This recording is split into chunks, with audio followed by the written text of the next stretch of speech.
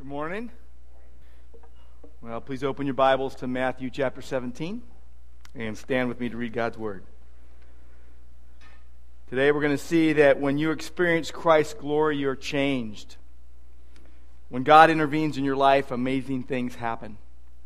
That's what we're going to see today. I'm going to read Matthew 17, verses 1 through 13.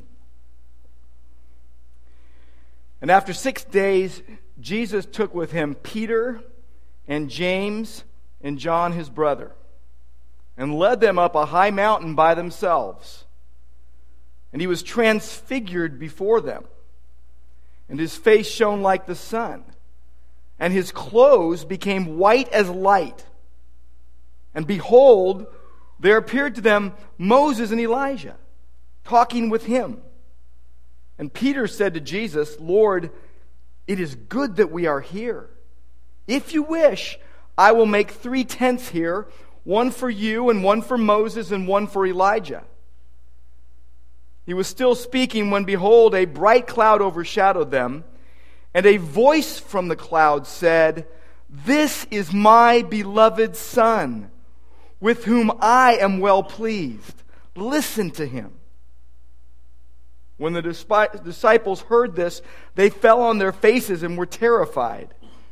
But Jesus came and touched them, saying, "Rise and have no fear." And when they lifted up their eyes, they saw no one but Jesus only. And as they were coming down the mountain, Jesus commanded them, "Tell no one the vision, until the Son of Man is raised from the dead." And the disciples asked him, "Then why do the scribes say that first Elijah must come?" He answered, "Elijah does come, and he will restore all things. But I tell you that Elijah has already come, and they did not recognize him, but did to him whatever they pleased. So also the Son of Man will certainly suffer at their hands." Then the disciples understood that he was speaking to them of John the Baptist. Let's pray. Lord God, we come to you now again, gathering together, waiting upon you, trusting you to give us what we need. And Lord, we ask now as we come to a significant part of your word, where your glory is revealed, we pray, Lord, that we would experience your glory. We pray in Christ's name. Amen.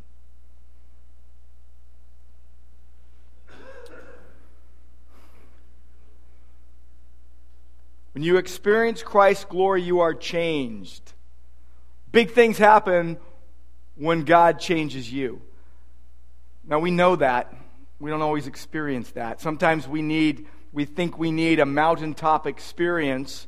Now this is what we just read about. A mountaintop experience.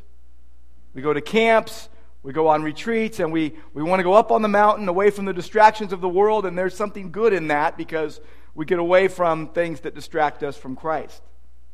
But this is a mountaintop experience, and big things happened on this mountain. Now in the Bible, a lot of big things happen on mountains. God appeared on Mount Sinai to Moses in a burning bush in Exodus chapter 3.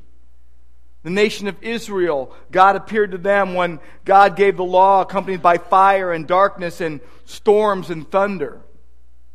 So frightening that Moses said that he was trembling with fear. Mount Carmel, God answered Elijah's prayer in the presence of the false prophets of Baal by sending fire to consume the sacrifice and the altar. God appeared to Elijah on Mount Sinai as well. But we want to experience glory just like them. They experienced the glory of God, and we do seek mountaintop experiences because we want to be closer to God. But often what happens is we see that our life experience pales in comparison to those mountaintop experiences that we either have or want to have, and we get disillusioned about what it means to follow Christ. Things don't work out the way we'd hoped. Things fall apart. And we know we need a fresh glimpse of God and who He is and what He does. We need assurance from Him. We need security from Him. We need freedom in Christ, but we often are bound up in our sin. We need a vision of the glory of God. You need a vision of the glory of God. I need a vision of the glory of God. Matthew 17 begins, it opens up with a revealing of the glory of God to 3 chosen disciples, and we get a glimpse of the unfading glory of Christ here. Stuff fades, doesn't it? I mean, you see a beautiful sunset and it only lasts for a few moments and it fades away. Colors fade, reputations fade, genes fade. Things fall apart due to sin. But what never fades is the glory of God. What never fades is Christ's glory. And our experience of it, even our understanding of it, may fade, much like Moses when he would come down the mountain and he would put a veil over his face so they wouldn't see the glory, but also it was fading away. He couldn't capture it, he couldn't harness it, he couldn't control it. But the unfading glory of Christ shines over all. He never changes. He's always God. He's always good. He's always faithful. He's always true. He's always with us. He's always glorious. But what happened here on the Mount of Transfiguration? What was the impact, the significant impact on these 3 disciples? What can we learn from it? That's what I want us to see today, is that when you experience Christ's glory, you are changed. You are changed. And it doesn't mean that you'll never sin again. Case in point, the 3 disciples that were with Jesus on the Mount of Transfiguration. Here's the background. Matthew chapter 16 comes right before Matthew chapter 17. And Jesus tells his disciples clearly that he's going to die and rise again. They believe, led by Peter in confessing Christ and also rebuking Christ. They disbelieve as well. Never shall this happen to you, Lord. And Jesus then tells them if they're going to go after him, they need to deny themselves, take up their cross, and follow him. And suffering would accompany their following. He tells them that he's going to suffer, and then he's going to come in glory with his angels and repay everyone according to what they've done. It will be, as we see elsewhere in Scripture, a law of judgment for the proud, grace for the humble. The gospel of grace for the humble. As Peter says, God is opposed to the proud, but gives grace to the humble. But here's what Jesus does. He shows several of them a dramatic glimpse of his glory. Look at verse 1. It says that after 6 days, Jesus took with him Peter and James and John his brother and led them up on a high mountain by themselves. It's kind of interesting that it's very specific here that it was 6 days later, right after Jesus had this situation with Peter, when he had told his disciples he was going to die and rise again, when he told them about denying themselves and taking up their cross and following him, when he told them about his return in glory. 6 days after this, they go up on a big mountain. Why 6 days? We don't know, probably because it took them 6 days to get over to where they were going. Now Luke says it was 8 days. What's with that?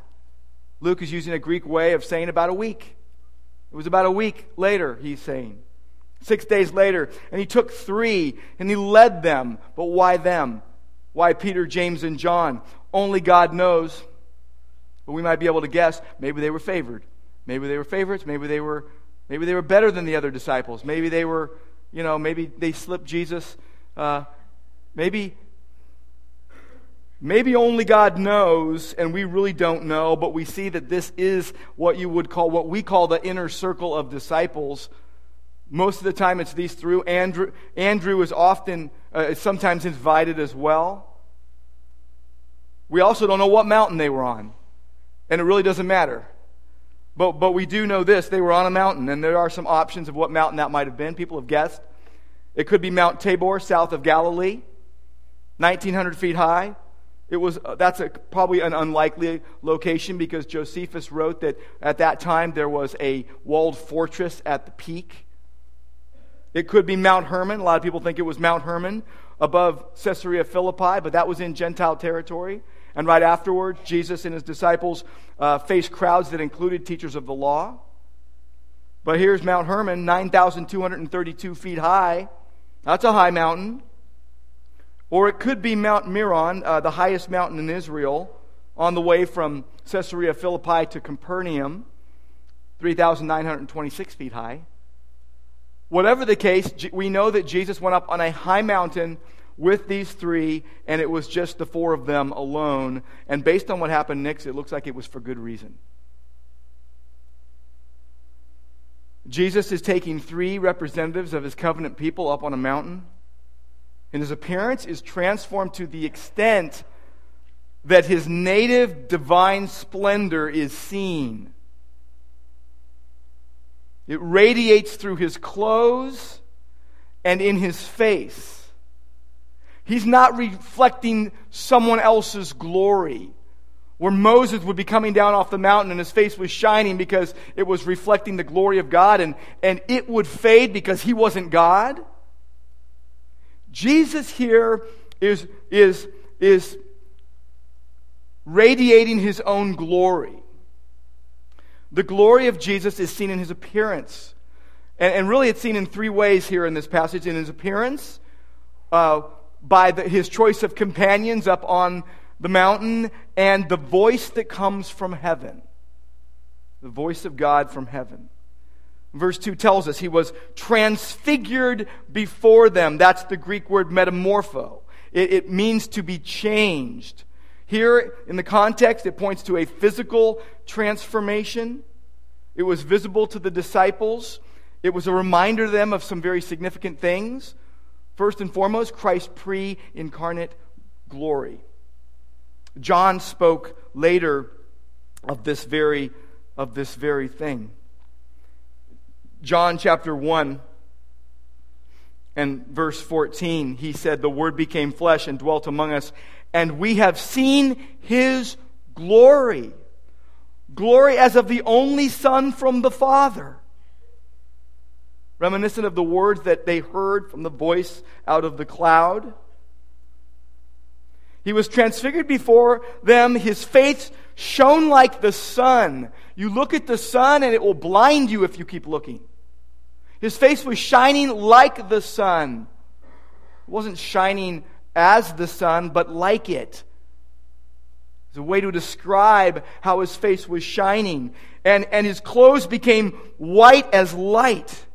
In Scripture, when clothes are as white as light, it indicates purity. Like when an angel would come from God and at the resurrection and announcing Christ's resurrection. It signifies purity. But the presence of God, it often those who are in the presence of God experience a radiant countenance like Moses did on Mount Sinai. But here again, Jesus is radiating his own glory. It's emanating from him. It is his.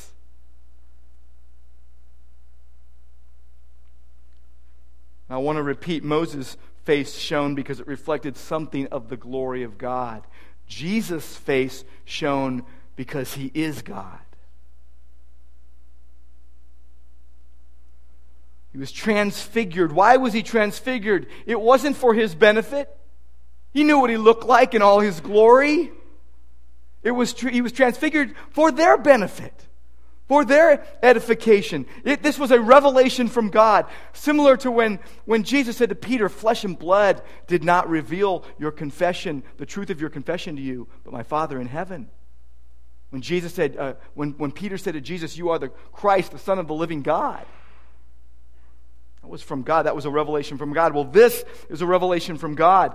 Jesus' face shines like the sun.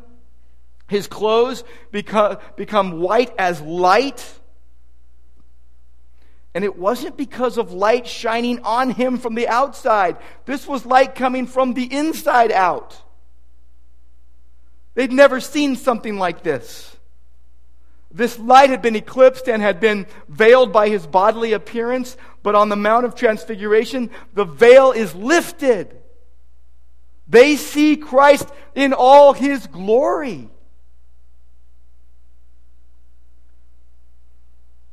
It was a remarkable scene coming fresh on the heels of Peter's confession and rebuke of Christ and Christ foretelling his death and resurrection. And Christ's call to deny self and take up cross and follow him.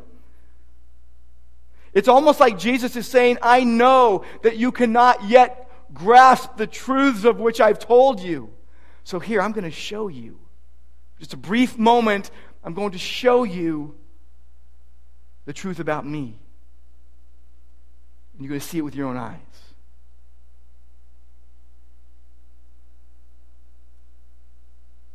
That's not all. Verse 3, all of a sudden, there appeared to them Moses and Elijah talking to Jesus. You want to get freaked out? Now, wow, why them? Why these two Old Testament figures? The appearance of two of the greatest Old Testament figures, Moses and Elijah. Why them? It probably represents how Jesus is the fulfillment of the law and the prophets. That's what he said in chapter 5 and verse 17 of Matthew's gospel.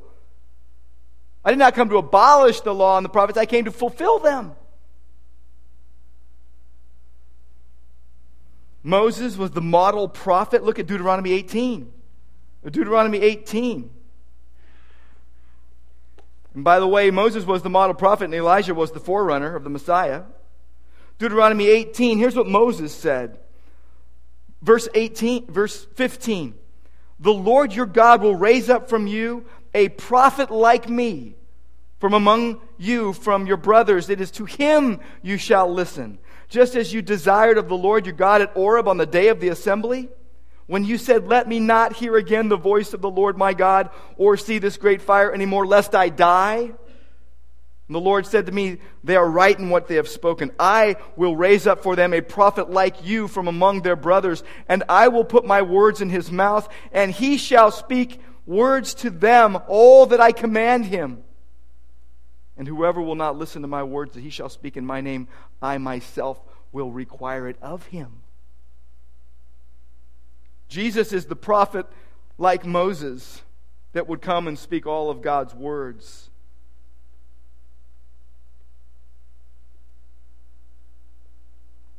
Presence of Moses and Elijah. The last few verses, the last few words of Malachi. Malachi chapter 4, verse 5. Behold, I will send you Elijah the prophet before the great and awesome day of the Lord comes, and he will turn the hearts of the fathers to their children, and the hearts of the children to their fathers, lest I come and strike the land with a decree of utter destruction. Right before that verse, verse 4, he said this, remember the law of my servant Moses, the statutes, the rules that I commanded him at Oreb for all Israel. Moses and Elijah, the last words of the Old Testament. So here we have Moses and Elijah representing the law and the prophets. In this part of Matthew's gospel, Elijah had been mentioned several times. What's so special and significant about Moses and Elijah being here? Let's state the obvious about them. They were both Old Testament men. In fact, they were the last, as we just read, the last named men in the prophetic books of the Bible. The story of Moses and Elijah is not the story of Moses and Elijah, but the story of Christ. It's continuous with all previous revelations and redemptive history. Christ represents a new chapter in the same book, not a new book. They're both Old Testament prophets, not just Old Testament men, but Old Testament prophets. And Moses here representing law only because he was a prophet. He was not the first prophet of the Bible, but there was no prophet like him. Deuteronomy 34 tells us. He eclipses even Elijah. And they're both Old Testament prophets that perform signs and wonders. None of the other great prophets of the Old Testament, even like Isaiah or Jeremiah, performed miracles. Moses did when the plagues came on Egypt, and so did Elijah when God made provision through him, continuous provision through him for the widow and her son, the one that was raised from the dead. For Elijah, the miracles he did signified that the words he spoke were words of truth from God. The miracles of Moses and Elijah authenticated them as spokesmen for God. The miracles of Jesus authenticate Jesus as God himself. So they were both Old Testament men. They were both Old Testament prophets. They were both Old Testament prophets that did miracles. They were also both Old Testament prophets that spoke with God on mountains and saw His glory on mountains. They were both Old Testament prophets whose graves cannot be identified. Moses, because God buried him in an unknown location. Elijah, because God took him up. He's not buried. They represent the law and the prophets, but also something even bigger, the whole trajectory of Old Testament prophecy. It gave way to the finality of Christ, the glory of the prophet like Moses, who would ascend into heaven like Elijah. Hebrews 1 tells us, God, having spoken in former days to the fathers and the prophets in many portions and in many ways, in these last days has spoken to us through who? His Son, Jesus Christ. Response by Peter. Are you surprised? Are you surprised that Peter is the one responding in verse 4? It wasn't James and John? I'm not surprised. Matthew records 5 instances where Peter is kind of the centerpiece in the disciples' setting, and here is another, the 4th out of 5. Here's Peter saying these words, Lord, it is good that we are here, and if you wish, I'll make 3 tents here, one for you, one for Moses, one for Elijah. Peter is speaking for the 3, not uncommon for Peter. He says, it is good for us to be here. He realizes the greatness of what they had seen. He makes a suggestion. It sounds crazy to us. The word tabernacles, by the way, looks back to the tabernacle in the wilderness. The Feast of Tabernacles, where Jews built shelters for themselves and lived in them for 7 days as well. That feast had overtones of end-time events. But we don't know why Peter said what he said. We do know one thing from Mark, that he said it out of fear. That he was afraid. Luke tells us he didn't know what he was asking. We get that one right away, don't we? Because we don't know what we're asking a lot of the times. We ask things from God that are just utterly ridiculous. And it's a good thing God is patient with us, is it not? It's a good thing that God was patient with Peter. Peter may have been saying it out of gratitude for being privileged to witness this. Don't build me any tabernacles, Jesus said. But it's interesting, though, that Peter is the most outspoken, but he's also the one with the one that doesn't get it about Jesus as clearly as he should. Why would you build a tabernacle for Jesus and Moses and Elijah? Putting them on the same footing? And it's hard to see. I was thinking, sometimes I've read this and I thought, well, he didn't. Luke says that he did it as Moses and Elijah were about to leave. And I thought to myself, well, maybe he didn't want the experience to end. You know how it goes? When you're having this amazing experience, even when you're like at a retreat up in the mountains, you don't want to go home. You just want to stay up here because it's just so comfy and cozy. And well, that's not what this was. Why would anyone want to stay in a terrifying situation like that? It's hard to see how such a terrifying ordeal can lead to a desire to stay. So I'm not sure if that was what he was thinking either. We don't know. But all 3 accounts in the synoptic gospels, Matthew, Mark, and Luke, highlights a motive of fear that leads to Peter just saying something. It's like, I got to do something. It's like people who there's something happens, they say, well, let's just have something to eat. Let's just eat. Fix some food. A dramatic occasion happens, well, let's eat. Or you got my Italian grandma who just every time you came to her house, you needed to eat. You looked hungry all the time. Well, Peter just had to say something. Maybe there's something else. I don't know. Maybe you think about how Peter would have been thinking as a Jew, that the tabernacle was the place that the glory of God dwelt, where God dwelt with his people. And maybe maybe it was that he didn't want to be exposed to the consuming glory of God.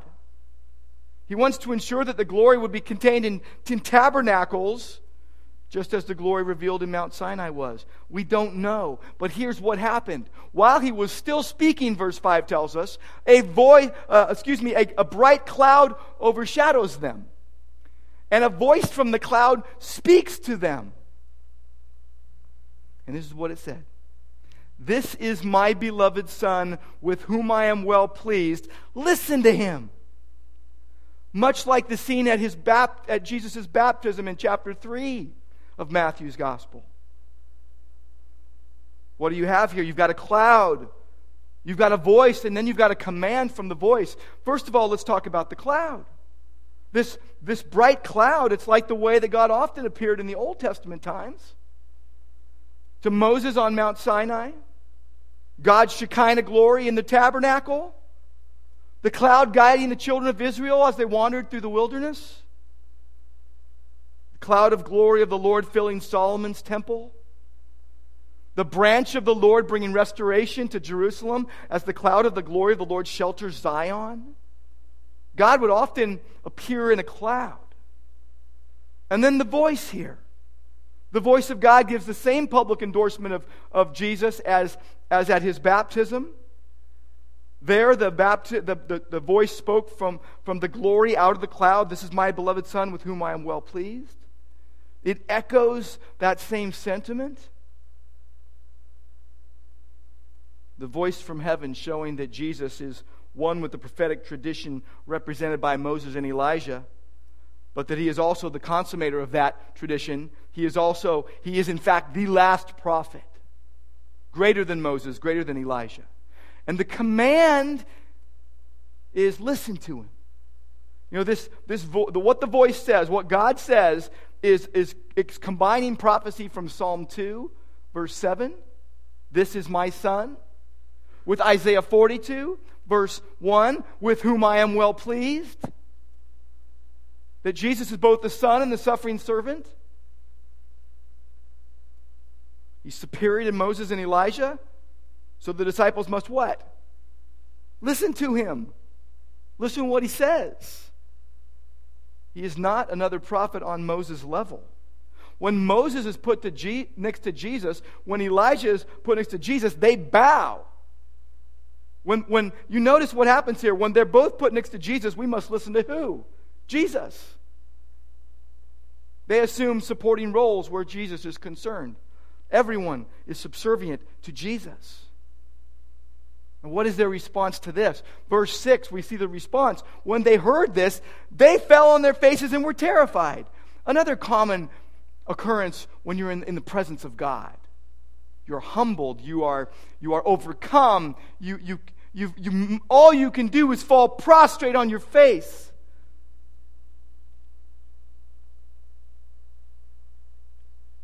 The effects on the three remind us of what happens to people like Daniel in the presence of God, and Isaiah in the presence of God, and Moses in the presence of God. The visible glory of God brings terror. Terror. You see it over and over again in the Bible. An experience of the glory of God, the awesome reality of his presence, produced fear. Fear of God. Reverence for him. Not disrespect for him. Not taking him lightly. They're in the presence of God. So there is actually worship. Falling prostrate. See, Mark told us that Peter spoke out of fear, and it explains his foolish request. But Matthew tells us the disciples' fear was in response to the voice of God. Only Matthew says that they fell face down on the ground. What that does is highlight the greatness of this transfiguration scene. It doesn't highlight their fear, but the greatness of God. Jesus is God and must be worshipped as God. Jesus' response is gentle, it's beautiful, it's merciful, it's gracious. He comes to them and touches them and says, rise and have no fear. Rise and have no fear. He calms his disciples' fears. And then they lift up their eyes and Moses and Elijah are gone. Only Jesus is with them. They're back to the original four. Verse 9 tells us that they were coming down off the mountain. Interestingly, Luke tells us they came down the next day. So they spent the night on the mountain. And Jesus tells them, Don't tell anyone what you saw and heard. Don't tell them about the vision. But then he adds something. He says, until. Now you will be able to tell people about what you saw and heard, but not until. Not until what? Look at it. Not until the Son of Man is raised from the dead. Not until the resurrection. Not until I come back to life after dying for your sins. And then the disciples have a question. They don't get the chronology. They don't even get maybe the theology that's going on here. They can't figure out the timing, and they can't figure out what he's really saying. They say, well, then why do the scribes say that Elijah must come first? And Jesus says Elijah does come. He will restore all things. That's something they would have said back then. But then he says in verse 12, and I'm telling you, he's already come. And they didn't recognize him. But they did to him whatever they pleased. So also the Son of Man will certainly suffer. And he goes again to his suffering, to his passion, to what he would do for the sins of the world. This should have been an aha moment for the disciples.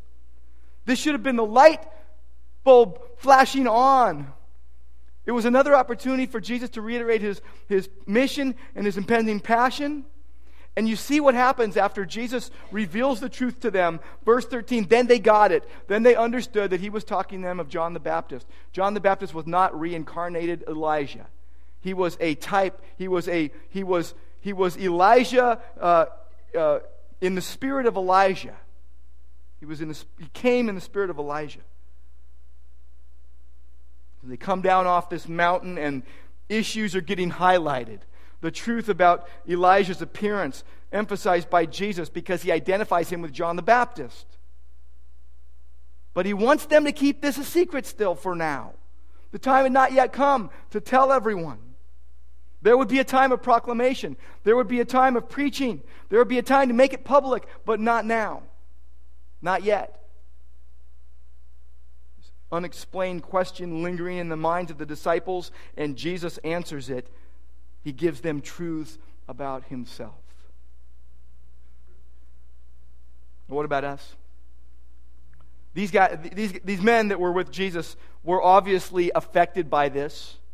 They obviously were changed by it in some way. But what will happen in your life when you are exposed to the glory of God? What happens when you're exposed to the glory of God? When are you exposed to the glory of God? What happens when you're exposed to the unfading glory of Christ? What should be happening? I think the question you need to ask yourself is, have I seen the glory of God in Christ? Have I seen God's glory? Now, I don't think any of us would say we've been up on the mountain and we saw what they saw. But have we seen God's glory?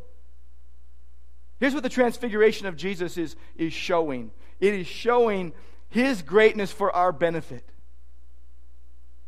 I think it really points to our salvation in Christ. Salvation in Christ. Those who are saved by grace through faith in Christ. That Christ's transfiguration points to our salvation. How so? He was transfigured. All those in Christ will be transformed. Same word, by the way. Same word, metamorpho. Same word, but in a different context. Jesus was transformed physically to show his glory as God to them. But when you come to faith in Christ, you are transformed spiritually to show the glory of God to others. Do you see the connection? Jesus provides so great a salvation for those whom he chooses. And that salvation is more glorious than anything that you will experience in this life. Anything. I was at the birth of all 5 of my children. And those were all glorious experiences. Awe-inspiring experiences. I really can't think of any experiences I've had here on earth that have surpassed being at the birth of my children. But that is absolutely nothing in comparison to a vision of the glory of God in Christ.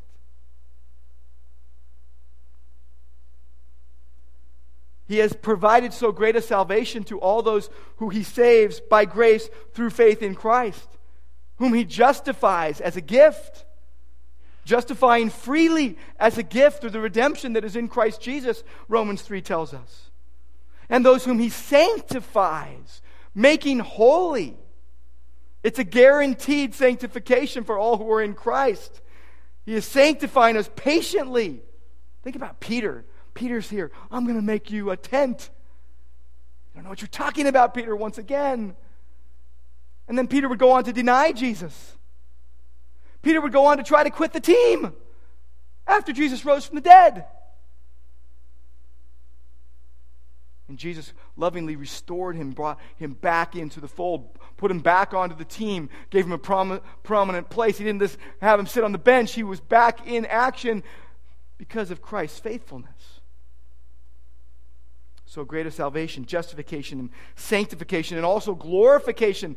Glorious glorification. God glorifying completely and eternally all those who come to Him by faith. Let me give you a few things about what will happen when God reveals Himself to you in all His glory. And this is only for, when we come to the table and take of the bread and drink of the cup and we remember Christ's death, we always say this is only for the family. This is only for the family because if you don't have faith in Christ, you can't, it doesn't mean anything to you.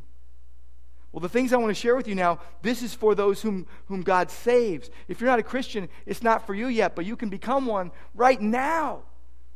You can see Christ in all His glory. But here's something interesting. I think we're always looking for the mountaintop experience. We're always looking for the dramatic. When God wants us to experience Him daily. Daily. We want that one-time dramatic, all-in-one magic pill. And God wants to provide for us every single day, daily discipleship to Him, Christ. So these things I'm sharing with you, these are not things that are going to happen and then it's like an automatic, it's going to happen for the rest of your life. You're going to ebb and flow through these things, just like Peter, just like John, just like James, just like every other person who's ever followed Christ. Here's when God reveals Himself to you, you are going to have, first of all, an intense desire to worship Him. But you're not going to have that every single day, because I wake up most days not with an intense desire to read the Word or to worship God.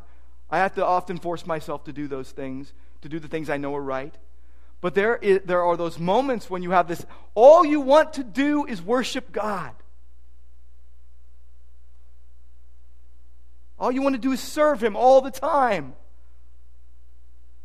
And interestingly, it's terrifying to be in the presence of God. When you recognize that when Jesus said, I am with you always, He is always with you. And when you really think about it, the fear of God comes into your life. As well as your love for Him grows, your fear of Him grows in the best possible way.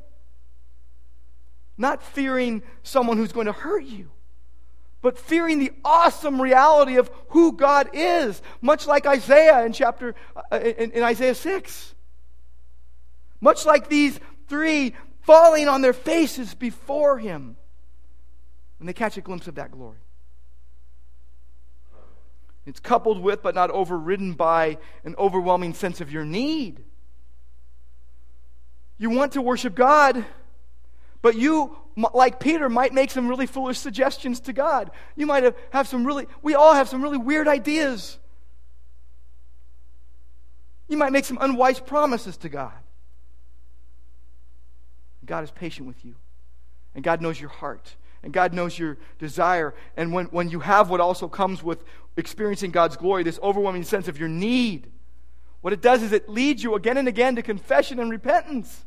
To confess your sins to God and to turn from your sins to Him. Sometimes on an hour-by-hour, maybe minute-by-minute basis. And you feel like going back and forth and back and forth. But as God grows you, you become more consistent.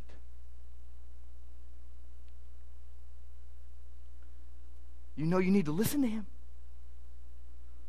And what else do you have? You know what else you have? When you have a vision of the glory of God, you receive from Jesus a gift of assurance and security. You know, when Jesus touched his disciples, he said, have no fear. Have no fear. He wanted them to respect and honor him, but he didn't want that fear to turn into not wanting to come to him. There's that delicate balance of knowing what that actually means, to fear God, but also love God and come to him as our loving Heavenly Father. The gift of assurance and security, he confirms truth that they needed to hear. Do not fear. Get up, don't fear. What else do you get? You get a renewed love and appreciation for the living and abiding Word of God. Oh, they listened to the voice. They didn't forget what the voice said. They never forgot what the voice said. Go with me to 2 Peter chapter 1. 2 Peter chapter 1. I love this.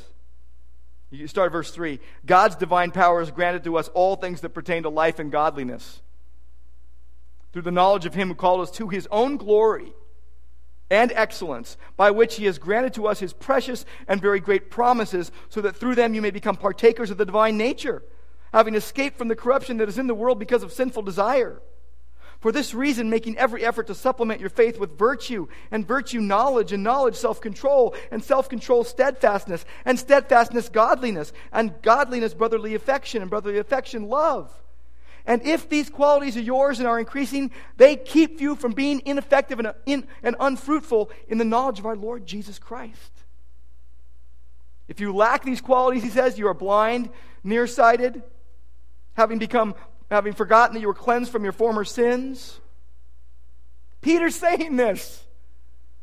Vacillating Peter, back and forth Peter. Faithful, unfaithful Peter.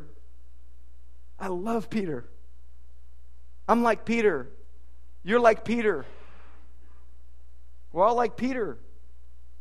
But then he says this. He says in verse 12, I intend always to remind you of these qualities, though you know them and are established in the truth that you have. I think it is right, as long as I am in this mortal body, to stir you up by way of reminder. You know what my preaching is week by week? Reminding us of things we know, because we forget. And the glory fades because we can't harness it. We can't capture it. It's God's alone. And we sometimes run from it in ignorance. Sometimes out of fear. Here's what Peter said, verse 16. For we did not follow cleverly devised myths when we made known to you the power and coming of our Lord Jesus Christ, but we were eyewitnesses of his majesty. He's looking back to the transfiguration, from when he received honor and glory from God the Father, and the voice was borne to him by the majestic glory, "This is my beloved Son, with whom I am well pleased." We ourselves heard this very voice from heaven, for we were with him on the holy mountain. Peter, sharing with us about the Mount of Transfiguration. But lest we think that we must somehow get up on the Mount of Transfiguration, lest we think that if we don't have the same thing that Peter and James and John had, then Peter says what he says next. And we've got to listen very closely. Here's what he says. Verse 19. And we have something more sure. What's more sure? The Word of God.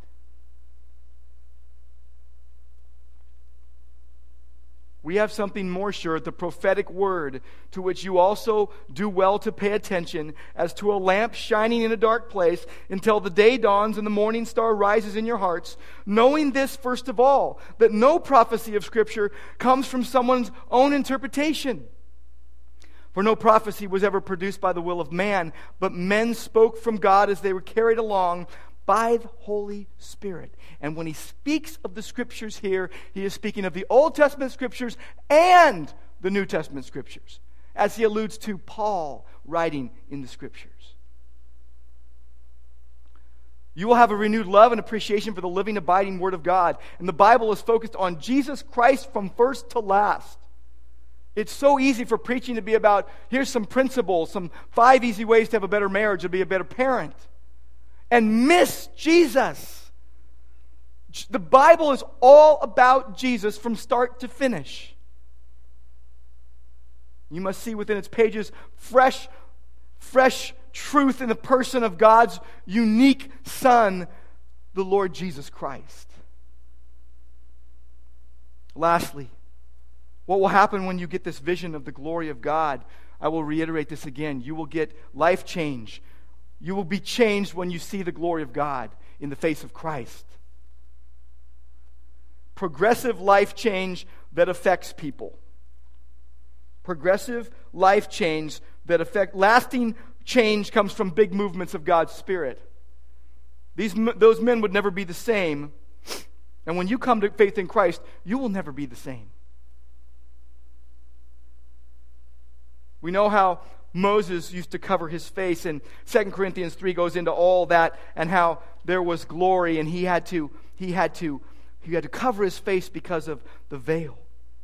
It says this in verse 18 of 2 Corinthians chapter 3, and we all with unveiled face, beholding the glory of the Lord, are being transformed into the same image from one degree of glory to another, for this comes from the Lord who is the Spirit. God will change you as you behold His glory, seen in the face of Christ, seen in the Word of God. And I'm telling you, the main word here in this passage is transfiguration. Metamorpho. Same word Paul uses to describe a believer's spiritual transformation as a result of being born again by the Spirit of God. Romans 12:2 says, don't be conformed to this world, but be transformed. Be morphed by God. Be transformed by the renewing of your mind, so that you may prove what the will of God is, that which is good and acceptable and perfect. Let's pray. Lord God, I know that many of us feel like we take 1 step forward and 2 steps back all the time. We feel like glory is in short supply, but it isn't. We feel like Godward movement is slow on our parts. And Lord, maybe we're looking for the wrong things in the wrong places. Maybe we want that mountaintop experience but you want us to experience your glory daily. So Lord, open our eyes that we would see wonderful things in you as we look in your word. Let me pray in Christ's name.